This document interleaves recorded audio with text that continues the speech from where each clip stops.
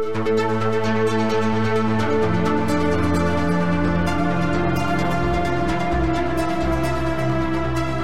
and welcome to the Sensibly Speaking podcast. This is Chris Shelton, your host. Thank you very much for inviting me into your home this week. And as you can see, we're going to jump right into it. I am joined by guest Spencer Schneider, and he is the author of let's check out this title, Manhattan Cult Story, My Unbelievable True Story of Sex, Crimes, Chaos, and Survival. And with that title, I was intrigued. I was absolutely sold right from the get-go there. Reached out to Spencer and said, hey, how'd you like to come on my show and talk about your experience with this group? And he agreed to do so. So Spencer, thank you for doing so and welcome to my show. Thank you for having me. It's my honor to be here to talk to you. Awesome. Well, I am honored as well. Now, you are a person who practice law out on Long Island, and you are also a professional lifeguard and teacher of lifeguards. Is that right? That's right. I've been a lawyer since 1987, and I practice in Manhattan and also in Long Island. I do corporate litigation. And after I left the cult, which is the subject of my book, I became a lifeguard. I trained to become a lifeguard, and then I opened up a lifeguard school. Awesome. Well, in a way, metaphorically as well, you know, we are lifeguards out there trying to prevent people from getting drowned in cults, and that's what my channel here is all about. And on that note, I think already we can see that we are busting the trope that you have to be a stupid idiot to join a cult, because you clearly are not that. Have you run into that? Yeah. I mean,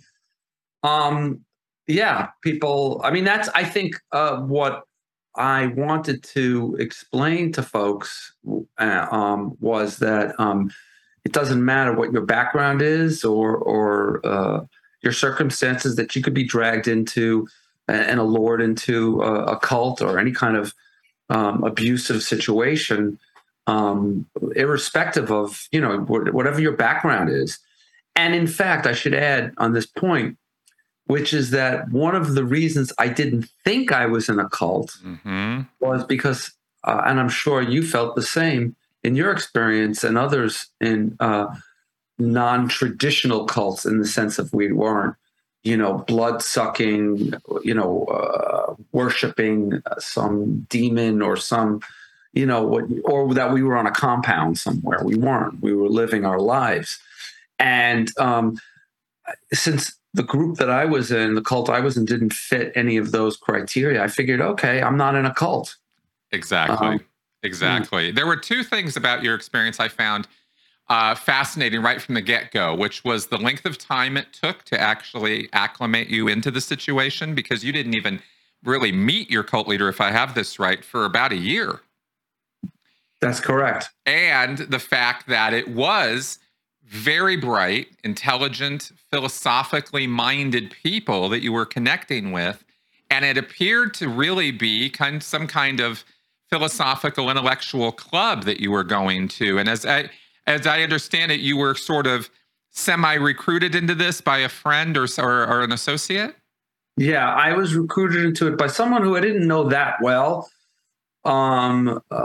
But I knew him as, extremely bright, highly educated, going to some of the top colleges in the world. And we had great conversations about things, although they were a little odd in that he got personal and took kind of a very deep interest in me that I found, a little unusual.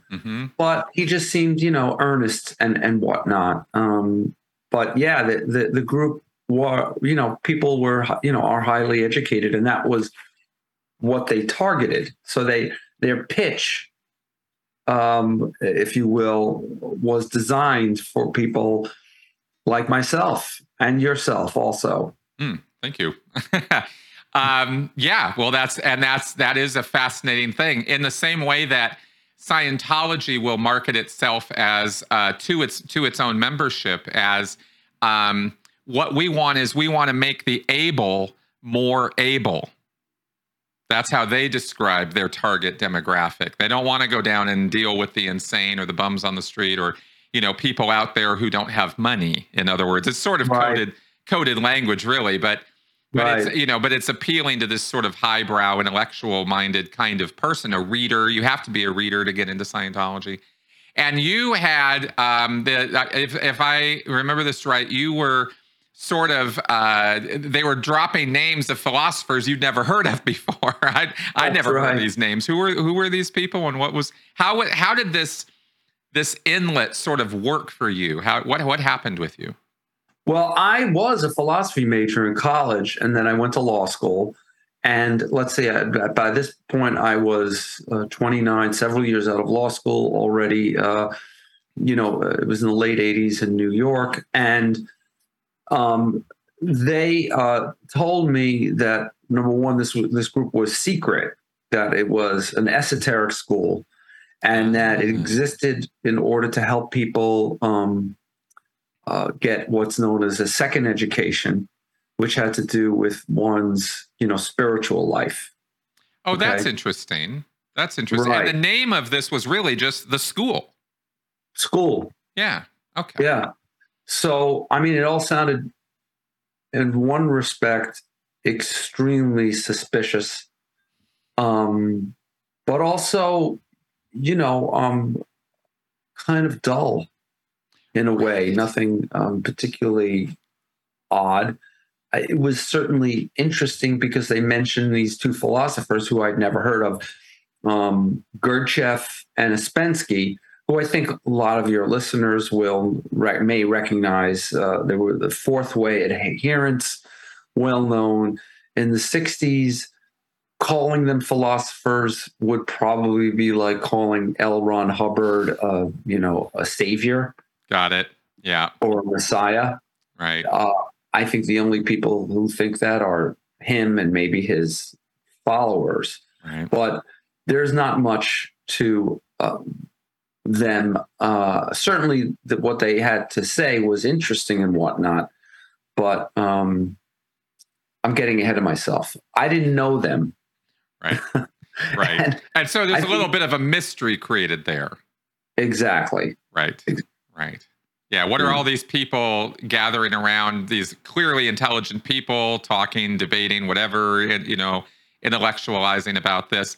And the thing I find so fascinating about this is there was not a lot of love bombing, as we call it, right? Where you're getting gratuitous amounts of admiration and awe and love and this kind of thing to get you involved. It was more presented as this intellectual pursuit. So it was non-religious in nature, and it wasn't immediately talking to you about spirituality or improvement or something. It was really just kind of this dullish kind of intellectual thing.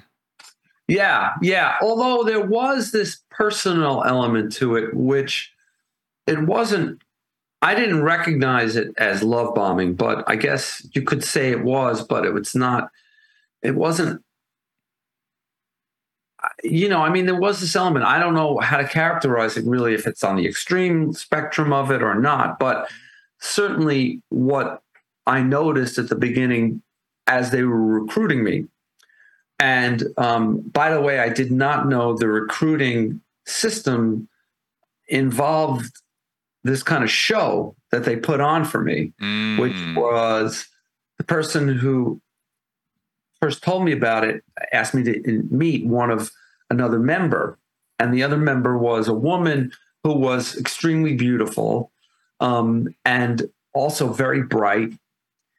And the two of them, we went out for a drink, and the two of them just had this tight relationship that seemed so unusual and special.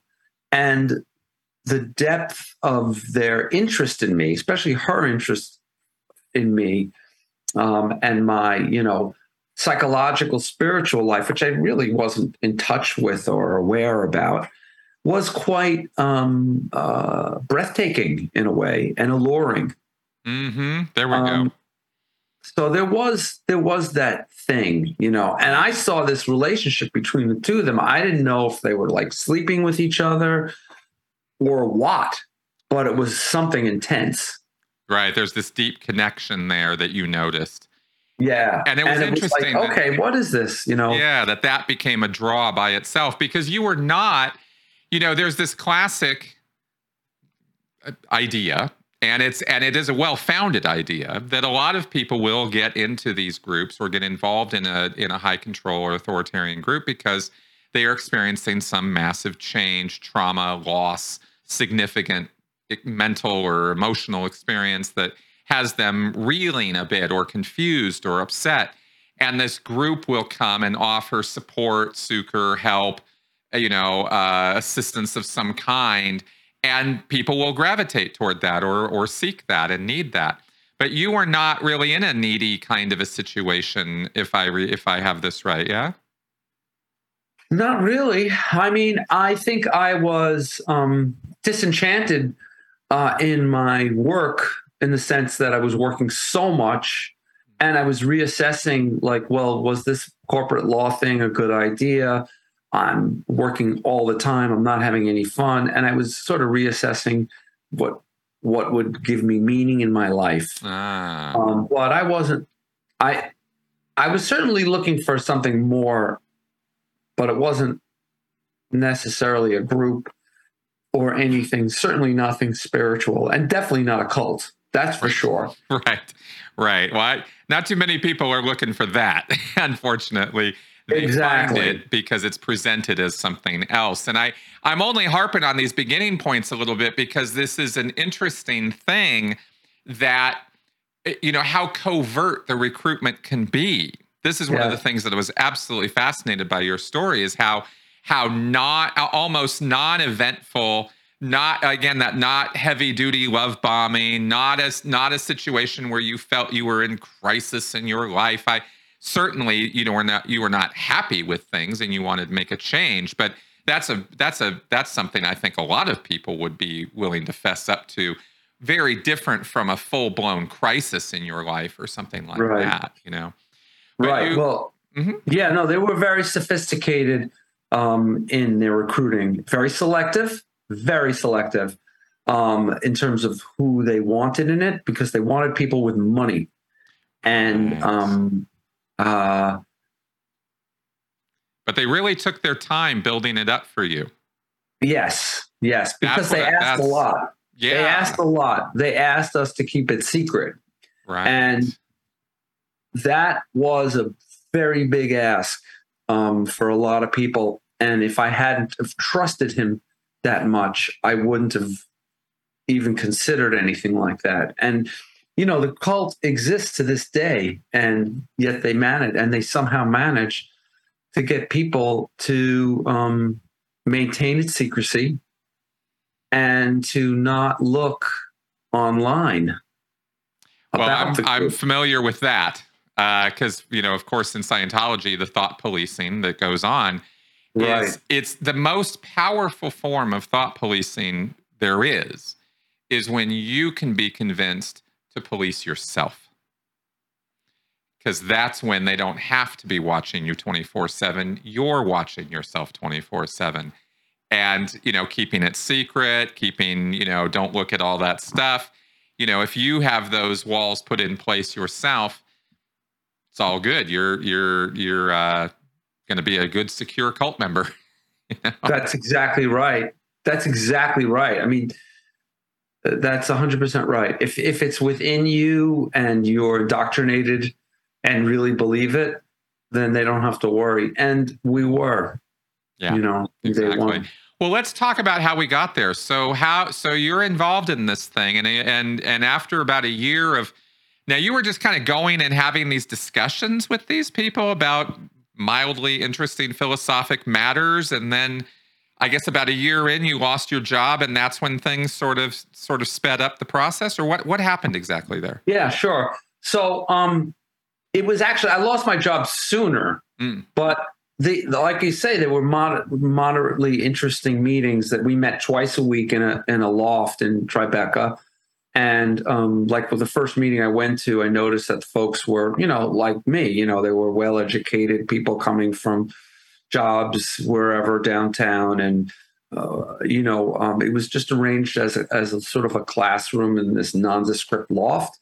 And we sat around, and there were two leaders who spoke about Gurdjieff and Ouspensky. We read the books. We came in with questions about the books, and then we started to talk a little bit about our personal lives. And everyone, brought in questions, and the idea was to apply the ideas to your life. And in the first month, I lost my job, and that was a crisis for me. And they were extremely supportive to me that first night. I'll never forget that. And encouraged me to, open my own law practice, which I did. And that alone really snared me in a certain way, because I felt that the support and love that this group gave me the strength to carry on. And I felt I owed my initial success to this connection with them. And I was afraid, I came to be afraid that if I left the group, I would lose that support and my business would go away. This was a fear that carried me along for a long time. I certainly understand that. And that fear of loss is a very real thing when these are your allies. This is your support system in a way. Which it sounds like this sort of became for you. Right. Interesting. I mean, they became a support system unlike anything that I had before, because, they were extremely non-judgmental and forgiving and lovely and kind. And, it's kind of like, well, it's not really a great example, but I mean, we always had new recruits coming in later on when I was in, and we went out of our way to be kind and non-judgmental and supportive of people who came to the group. And if they didn't use the right language, because the group had its own language, like all cults, and if people didn't know the exact language, well, we would correct them gently and tell them, well, no, you really should be saying it this way. And they'd be thankful and grateful. And you could see how happy they'd get. And, they were kind of like the little kids, like your little brother. You'd be really nice to them. And then when they're older, you could start abusing and harassing and beating the shit out of them. Right. Right. I don't know. I just said a bad word. Am I allowed to say that? Totally fine. Yeah. This we're a not safe for work podcast. No, we're not safe. So, in other words, that's love bombing. We would just be like, at such a subtle level. That's what I'm fascinated by about this. It's almost an intellectual love bombing in a way, and cults tend to be a bit sloppier about that kind of thing, a very obvious, very even obnoxious levels of flattery and that kind of thing. And it seems like your experience was a bit more muted. Yes, and I took great pains to try to write it and explain it that way. It was a very slow burn. Right, which is also unusual because they weren't hitting you up within the first couple of days or weeks. This really slowly rolled out. Yeah, and I think that's why they were effective with a lot of people. I think so too. And again, not everybody would stay. People would leave, and it was always new people leaving. But once they had you for a year or so, you would tend to stay longer. And, if you were in for 2 decades, like myself, it's almost unheard of that people would leave after such a length. After such a commitment. Yeah. So what did you say? It was about a year or so before Sharon actually made her first appearance in your life? That's right. So the leader, her name was Sharon Gans. She did not appear for about a year. We had other leaders, the main one being Fred Mindell. And, we didn't know much about Fred. I didn't even know his last name. I just knew he was the leader of the group. That's all we knew about him. The other thing is there was this very strict rule of not fraternizing with people outside of the group. Oh, so, what's that now? Did that get put into place for you early on? Right away. I mean, that was a key thing, was that we were prohibited from talking to anybody who was not in the group about the group. So spouses. Oh, about the group itself. Spouses. Got it. The first rule of Fight Club is don't tell anybody about Fight Club. Exactly. But if you saw somebody else who was in Fight Club on the street, you would pretend you didn't know them. Right. Just not even acknowledging their existence. And you didn't call up anybody else on Fight Club, and you didn't know what anybody else did. We didn't know what anybody else did. We didn't know any people's last names. I didn't have any numbers or anything. When class was over at night, we were to follow an hour of silence and meditate on what was said in class, and not share cabs or anything like that. How interesting. Yeah. So they wanted people only, and the idea was, well, you're forming special relationships with people here, not life relationships, but work friendships, and that's different. That's a better relationship. It's a deeper relationship, and you know what? There was something to be said about that.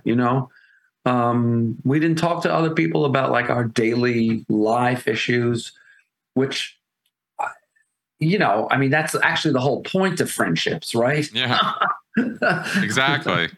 Yeah, it sounds very, very interesting that way. So the idea was that it was a focused activity where you were there to learn, to grow, to, talk about these things, meditate on them. But it was not a meetup.com group where you're going to fraternize and socialize with these folks outside of that situation. No, although they did hold up that possibility. If you later on wanted to, meet up with somebody romantically or whatnot, you had to ask for permission. Got it. Okay. Interesting. And sometimes it would be which given. Was ultimately sought by many people, right. And that led to a lot of marriages that people sought out, but also with the leader setting up people and arranging marriages and sort of taking people apart from marriages. Like I was in an arranged marriage, which had very special stresses on it because of the ostracizing rule, which is that if anyone left the group, the marriage would end. Right.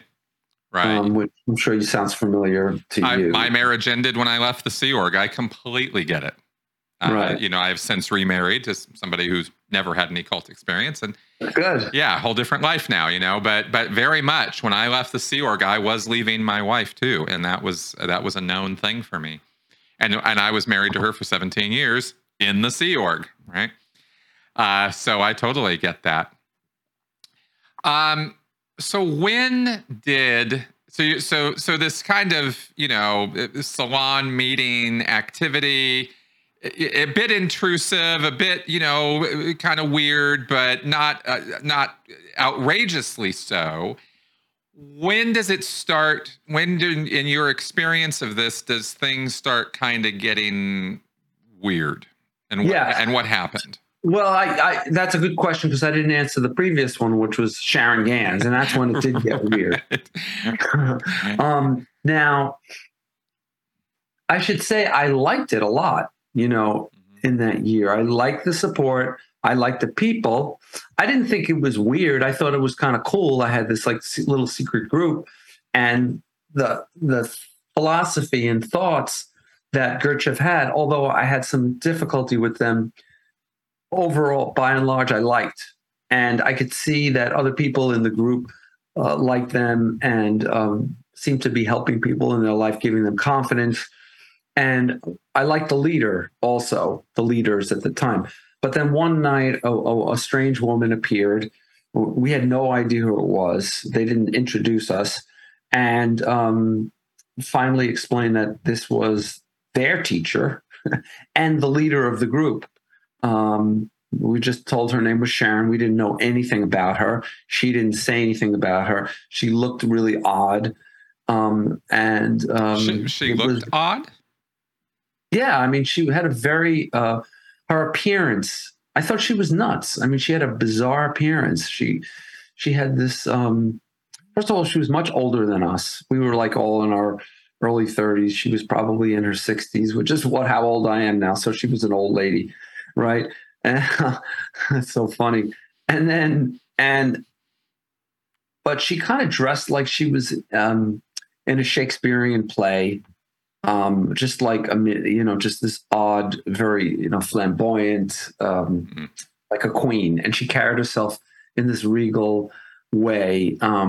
She had very bright red hair and these deep blue eyes and very pasty skin, and she was shown such deference by our leader Fred that it was very it was an uncomfortable situation.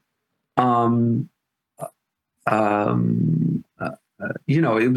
was an odd appearance. So, we ended up, a lot of people left after they saw her, actually. A number of people left. And I think they kept her away from us for a while because I think she understood that people would either, have very strong reactions to her. I think that was what she knew. Now, we didn't know anything about her because there was no internet. So I hadn't known her history and that this group had a very sordid past and a very bad history of being in San Francisco, being accused of being a cult, and then kind of run out of town from San Francisco. And they restarted in New York, but really underground. I didn't know any of that. Right. You would have had to have literally either gone to San Francisco, known to go to San Francisco, or done some sort of deep newspaper archive search or something in order to be able to find that back in 1989, 1990. Yeah, there was no way. I did a Lexus search, but I didn't know her last name. I had done a Lexus search of, Fourth Way Gurdjieff, but there was no real information out there that I could find quickly. Right.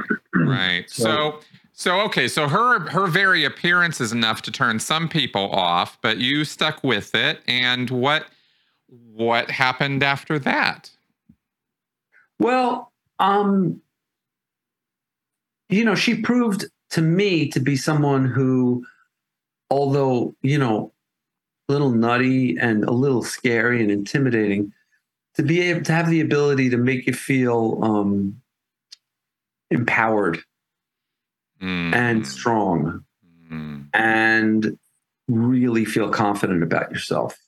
And that was the sense that I got from her. Oh, that's interesting.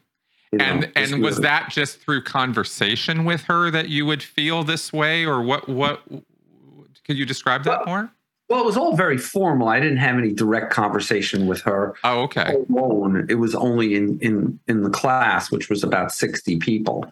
And you could, ask a question or to her. And if you had the guts to, ask her a question directly when she was there, because she wasn't there all the time. She would come once in a while. But I did ask, and, she was extremely positive towards me. And others, and at least initially, this was sort of a new round of love bombing, if you will. It took time till it turned. The big turning point, I guess, came in about a year and a half. So just about the same time we met Sharon was that we were asked to start recruiting other people. And we learned sort of this recruitment manual that they had of who they would recruit and how. And it was very surreptitious and very sophisticated. Interesting. Method. And this was literally a manual? Well, I call it a manual because we had manuals in Scientology. That's why I ask. It's a very documented cult. Scientology is, but that's why when you say things like that. No, we didn't actually have a manual, but okay. I call it a manual in the book, and I did take notes when we were taught how to do recruiting, which we call third line of work, which is a very particular phrase that Gurdjieff and Ouspensky had about recruiting. And, I took notes and I lay it out in my book. I call it the recruitment manual because it pretty much was. And it's, several pages of the criteria of who we look for, how we would meet them, how to talk to them. And it's basically how to vet and lure them at the same time, because we were very specific requirements. People had to make a certain amount of money. People had to look a certain way. They discriminate against Black people and gay people. That's interesting. So there were no African Americans or Blacks in the group at all? No. What about any other minorities allowed, or was it just white people? It was mostly white. I think a few Asian people, a few here and there, but Sharon was also very homophobic. And if we did recruit people who were gay, they had to have an ambivalence about their identity and agree to Sharon's version of conversion. Oh, where wow. She would marry off gay people, straight people.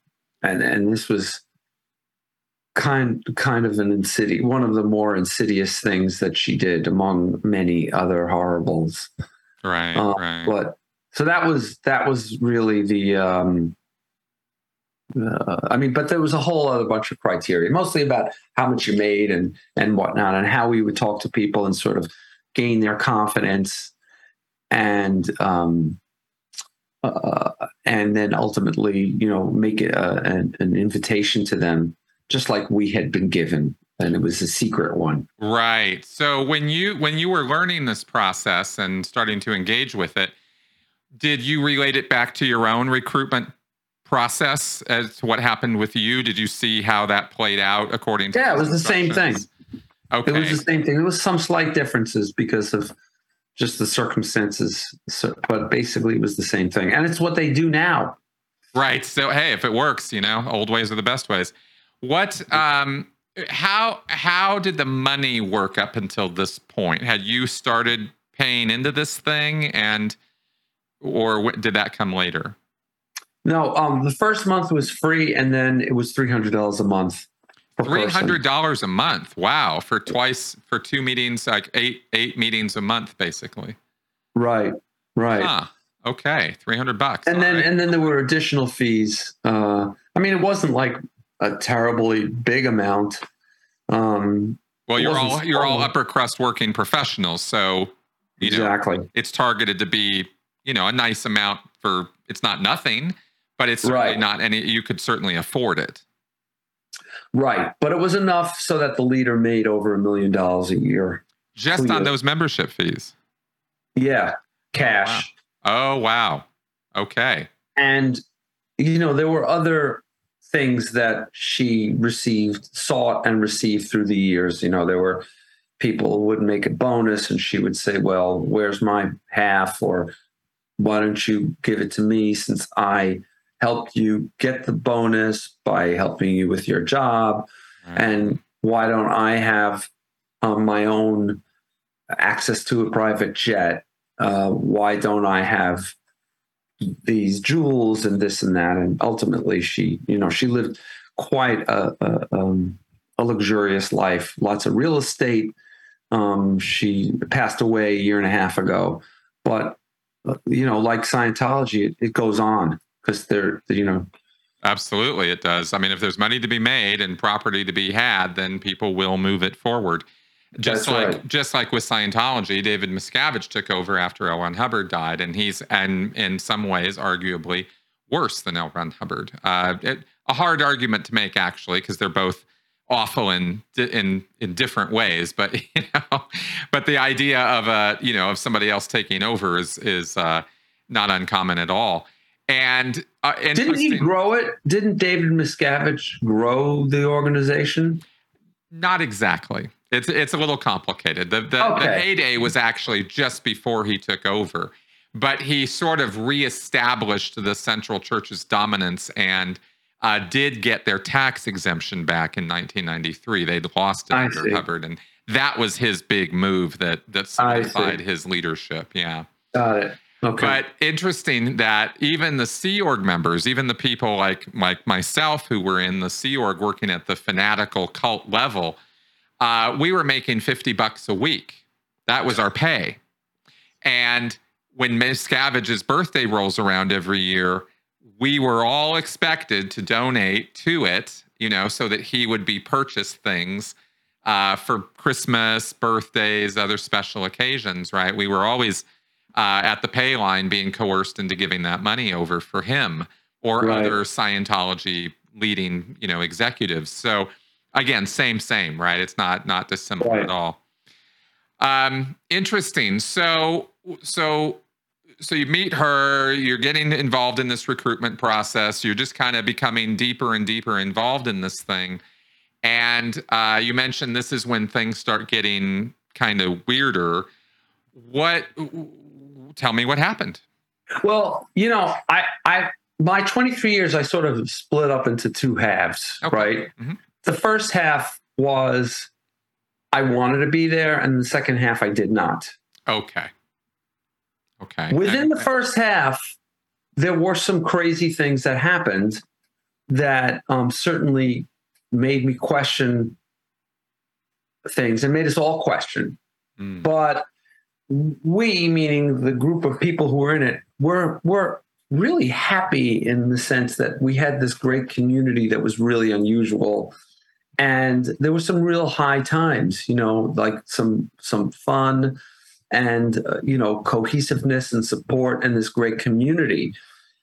But, we did see Sharon switch from being extremely helpful and loving to her help, quote unquote, help being extremely harsh and very manipulative, yelling at people, just demanding that they follow her instructions about all kinds of things and crossing boundaries that, you would never let anybody cross. So she got involved in people's, work lives and whatnot, but in a very deep way. And also in people's sex lives and marriages. And, she would break up couples and then have them recouple with other people. She encouraged women to, instead of having abortions, give up their children to other families in the group. Again, gay men were married off to straight women. And there was just this sort of oppressive, she was an oppressive and frightening woman, but also could be, extremely kind.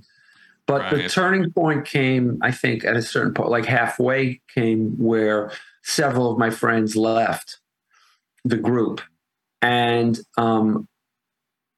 I was inclined to leave as well, but I didn't. And what kept me in were two things: my marriage, because my then wife she didn't want to leave. She wanted to stay in it. And I didn't want to lose the marriage. It was pretty new. And the other thing was that I had just started to do work with someone, a client who was in the group. And although he wasn't, my biggest client, I didn't really want to lose him. I knew I would if I left. So I figured, I'll just put up with this for a while. Maybe I'll just put my nose to the grindstone and get more involved in this and like it more and love it more and whatnot. How did it work that one of the other members of the group was your client? Were the regulations about fraternizing or meeting outside the thing lessened over time, or as you got deeper in, or how did that work? Yeah, no, the regulations didn't change, but there were opportunities you could ask Sharon, say, "Oh, look, So he asked Sharon, well, can I do work with Spencer? Because, he seems like a good lawyer and whatnot. Okay. So as long as Sharon gives her blessing, it's all good. Exactly. Got it. And how would you explain to somebody how she could establish this level of domination or control over a person in terms of their life? Was it you were involved for years here and going to this classes twice a week? Were there lectures? Was it sermonizing, or was it an open discussion format? Or how did this work where she became this authority figure for you and these other people? Yeah, it was always sermonizing in a way. The way she led classes, and again, she wasn't there all the time, but the classes were pretty much the same where, the leader would say, let's talk about this idea tonight. And people would bring in questions about the theoretical ideas of Gurdjieff and Ouspensky. The main thing of Gurdjieff is this thing called self-remembering, which is supposedly the way towards consciousness. That's what the whole idea here was, that Gurdjieff and Ouspensky said that mankind is asleep, and the only way to awaken is by being in fourth way schools such as theirs. Okay, so that's the transformation that's being sought. There's a transformation or a transformative experience being looked for, and you're on the hook to get that. Exactly. Got it. Right. Okay, because that's what keeps you coming back. Exactly. So we think we're trying to remember ourselves, and he had certain levels of man. There was 7 levels of man, and so this was a sort of ascended master kind of deal. You're rising up levels of awareness or ability. Consciousness. There we go. Okay. In Scientology, it's spiritual awareness and ability. Yeah. Same concept, though. You're graduated series of steps you have to accomplish, and Scientology, it's so well formulated that there are price rates for each level and this kind of thing. Sounds a little looser for you, but tell me more. Tell me how this works. Well, yeah, no, there were like 7 levels of man, and most people are in the bottom 3. But then you get to 4 or 5 or 6 or 7. And Sharon would say, Christ and Buddha and Moses, they're all 7s. And she said, while she wasn't quite there yet, she was close. Interesting. So, only because your first impression of her was, this is a weirdo. Exactly. But, there's an answer for everything, Chris. To a lower man, a higher man appears weird. That's right. Oh, tell me all about it, man. I hear you. Yeah. So I think your listeners need to, I'm sure all of your people talk about this, but, this sort of logic, common sense logic does not play in cults. Right. They have their own language and their own tricks to always make them right and you wrong. And there's just so many. I'm sure you probably could write a book, and maybe you have. I have. I died. There you go. Yeah, totally. Just like you, I totally get it. Yeah. Okay, so it's sort of because the cult system is this sort of a closed loop system, and closed loop. Yeah. Right. Once you're in it, there is no bringing outside stuff in. Everything sort of circular explains itself, right? And exactly. And then the language reinforces it all. It's called loaded language. It's a loaded language. Very powerful control mechanism is language, right? Because you literally control how a person thinks if you control the definitions and concepts that they're thinking with. Right. And we didn't understand the language as well as they could. And their part of the premise was that they knew more than we could. Right. They could see us better than we could. And that basically, there was even a saying that you're always wrong in connection with your next step. And that the teachers could see you better than you could, that you needed to give up your will to the teacher, or you could never lie to them.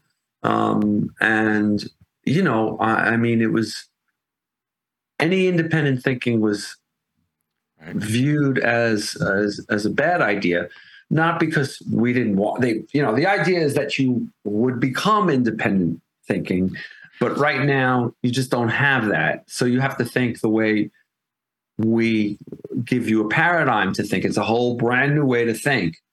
And that eventually you'll have independent thinking. But for now, no. That is so parallel. Hubbard would say we have to control people until they graduate up to a level where they can control themselves. Yeah. I mean, again, the old ways are the best ways. These are old school control techniques. It's total fascist. It's like this fascist thinking. Yeah, very much. Anyhow, but that was kind of how you got reeled in and stuck there. Yes, and that's when I say that, like, when I was there halfway through, I figured, let me double down on all of these ideas, and I'm probably not doing them right. Yep. Now that I'm here, I'll make the best of it. Double down, become a more serious student, because no one's ever a good enough student. Right. Nobody was ever good enough. Unless they were the favored one week, and then next week they were a piece of shit. So, so you had that sort of reputational balance going, where you're in one week, out the next, trying to gain favor, get back the status hierarchy. I've read a lot about abusive relationships, people in abusive. Yep, it's called trauma bonding. Yeah, it was really quite strong, and that dynamic played out time and time again, and it was extremely painful because I saw other people going through it. I went through it, and ultimately, that's kind of why I got out. Because when I kind of woke up a little bit to the whole situation, I mean, I guess to answer like how and why I got out. I mean, number one, I did get divorced. In 2010, although I didn't leave the cult until 2013. So that the fact that I was no longer married took away one big reason to be there. But certain things that happened with Sharon, and I became extremely close with Sharon.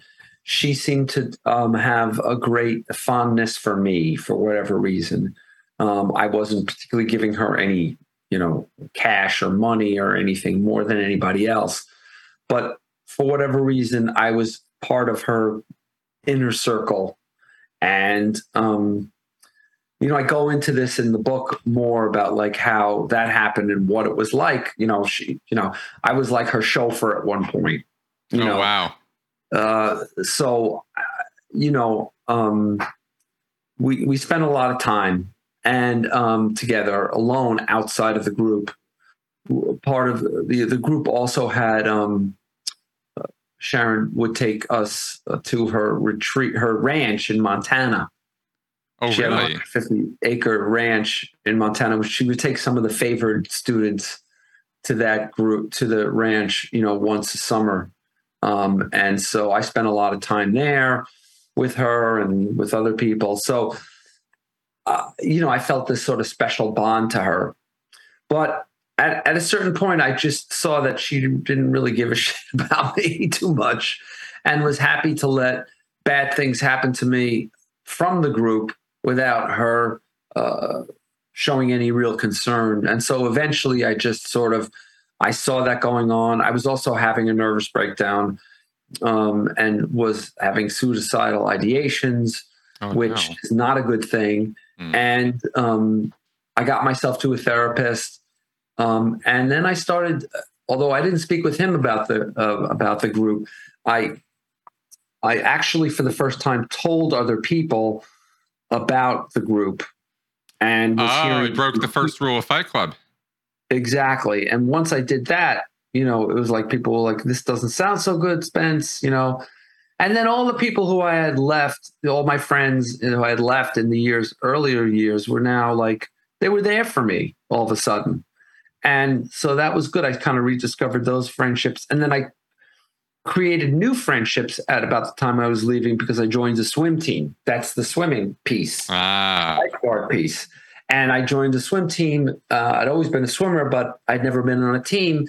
And that gave this sort of new community that I had and a sort of allowed me to have a sort of soft landing. I didn't realize that, but that's what it was. Right. Right. And then, in January of 2013, I told them I wasn't coming back. There was a lot of back and forth with them. They wanted me to stay. And, I just said enough. Right. And that was it. I was in a bad place, but at least I was out. Exactly. And you can just start, crawling out of the hole that you've dug yourself into at that point. Right. Totally get that. And actually 2013 is, the year that I got out of Scientology, and it's been 10 years, 9.5 years of a lot of work to recover from that, so I understand. What were you recovering from, would you say? I mean, how far down that rabbit hole did you go, and what were you experiencing at the worst of this thing? Well, like I say, I mean, the biggest thing was suicidal ideation, a lot of anxiety and depression.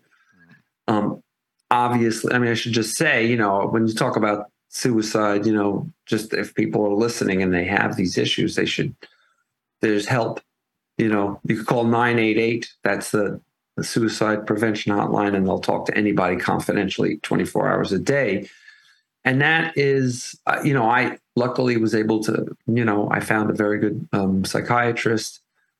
And I mean, my mind, was sort of still in the cult. My body was out, but my mind was there. All the ways I thought, they were all this framework of the quote work.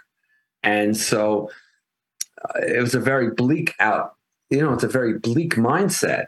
And I had actually no self-esteem and was second guessing myself all the time. And I felt the best days were behind me. Among other things, I did have other challenges, including, having lost that client. So he had become a very big client of mine. So I had to sort of restart my practice.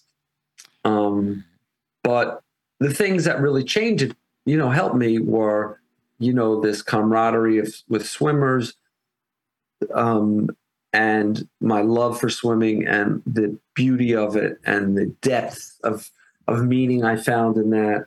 And then getting real help from a psychiatrist helped me enormously. Like I say, reconnecting with old friends and finding, new meanings in life that, I never had. Right, exactly. That were not dependent on anybody else, Was there ever any giving from the group? In other words, you were mentioning you chauffeured Sharon around, or there was work that was being done sometimes. Was that ever a paid gig, or was it just, I have the privilege of driving Sharon around now? That is the best rhetorical question I've heard all day. Fair enough. They just don't. I mean, The thing is, they don't, but they seem like they do. I mean, it's the classic narcissists makes you think that they're so good to you and they're doing so much good for you, but they're really just taking from you. I mean, we paid for the privilege of doing forced labor for them. Right. What kind of forced labor situation did you get into there? Well, when we went to Montana, we were constantly building and working and maintaining this property. I figured that was the case. A day. Yeah. When we were doing all this recruiting, which took an enormous amount of time because you could imagine not everybody is interested in this, or their criteria were very specific, and to find a match hard. To do that, we were building the space where we met Sharon's other homes needed to be worked. People cleaned and cooked for Sharon. I cooked for her. I was a chauffeur for her. I never got gas money or anything. My I mean, goodness. it was just you name it. So she really kind of created her own little catering army for herself, for her life. Yeah, I mean, and people did. People bought her an apartment in the Plaza for $8 million. My goodness. Yeah. My goodness. But you never heard of her, right? No, I actually never have. This is the first. I mean, I've now Googled her. I see who she is here. Died in January 22nd, 2021. And her Wikipedia page straight up says she was an American actress and cult leader. Yeah. Well, I mean, wow. Here's the thing. It's not well known because nobody has written about her except me. It's the first book about it. I have a blog where I talk about it, and it's not anonymous. There is another blog out there. It's excellent, but that had been anonymous until, a few years ago. So there's really, people don't want to talk about it. Not because they're afraid of getting sued like Scientology, and you're pretty brave for doing this because, I don't know what they've done to you, but they come after you. My group doesn't have to come after you because nobody wants to talk about it because they're ashamed. Right. And afraid of having feel like they'd have been so stupid to be in a cult. I mean, it's quite amazing and sad, but I had to overcome my self blame because I was a victim here. I was not to blame for this. That's right. Exactly. And believe me, I understand that curve, I'm sure. Yeah. I really get it. And the fact that you are speaking out is actually a very good thing.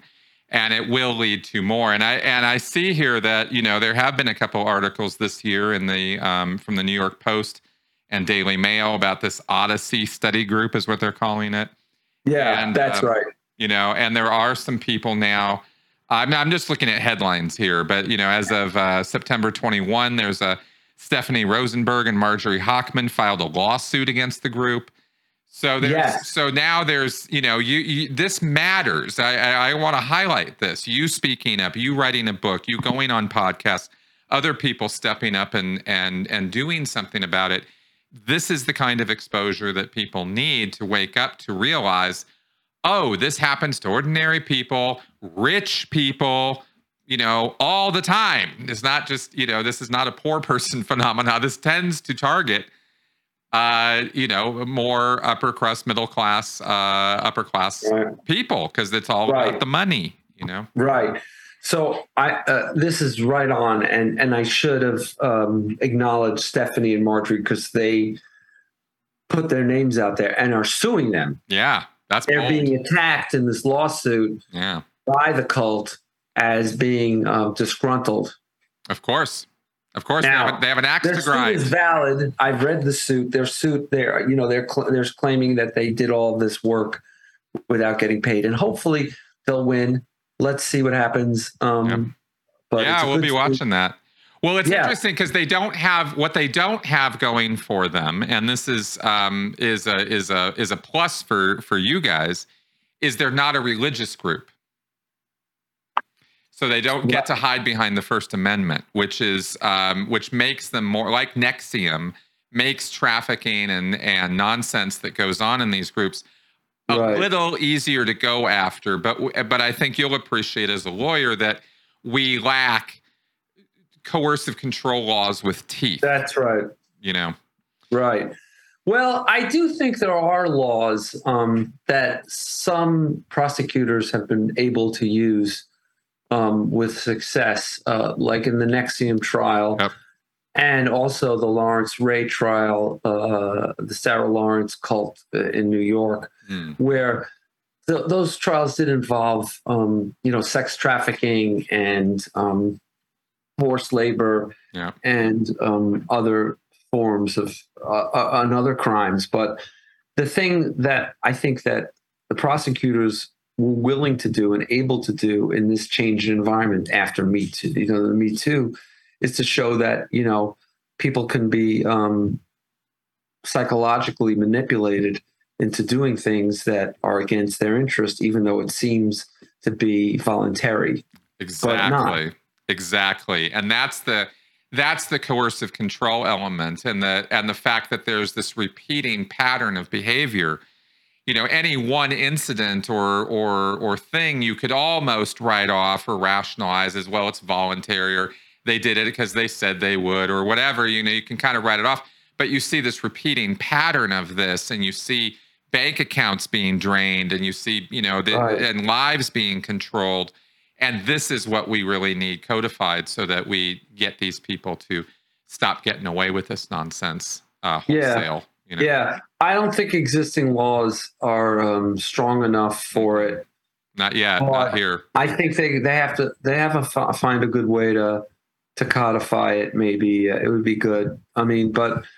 Well, you might be interested in a 2016 law that the United Kingdom passed on the subject of coercive control. And if I think of it all, I'll try to send you a link or an article on it after the show, just for your interest.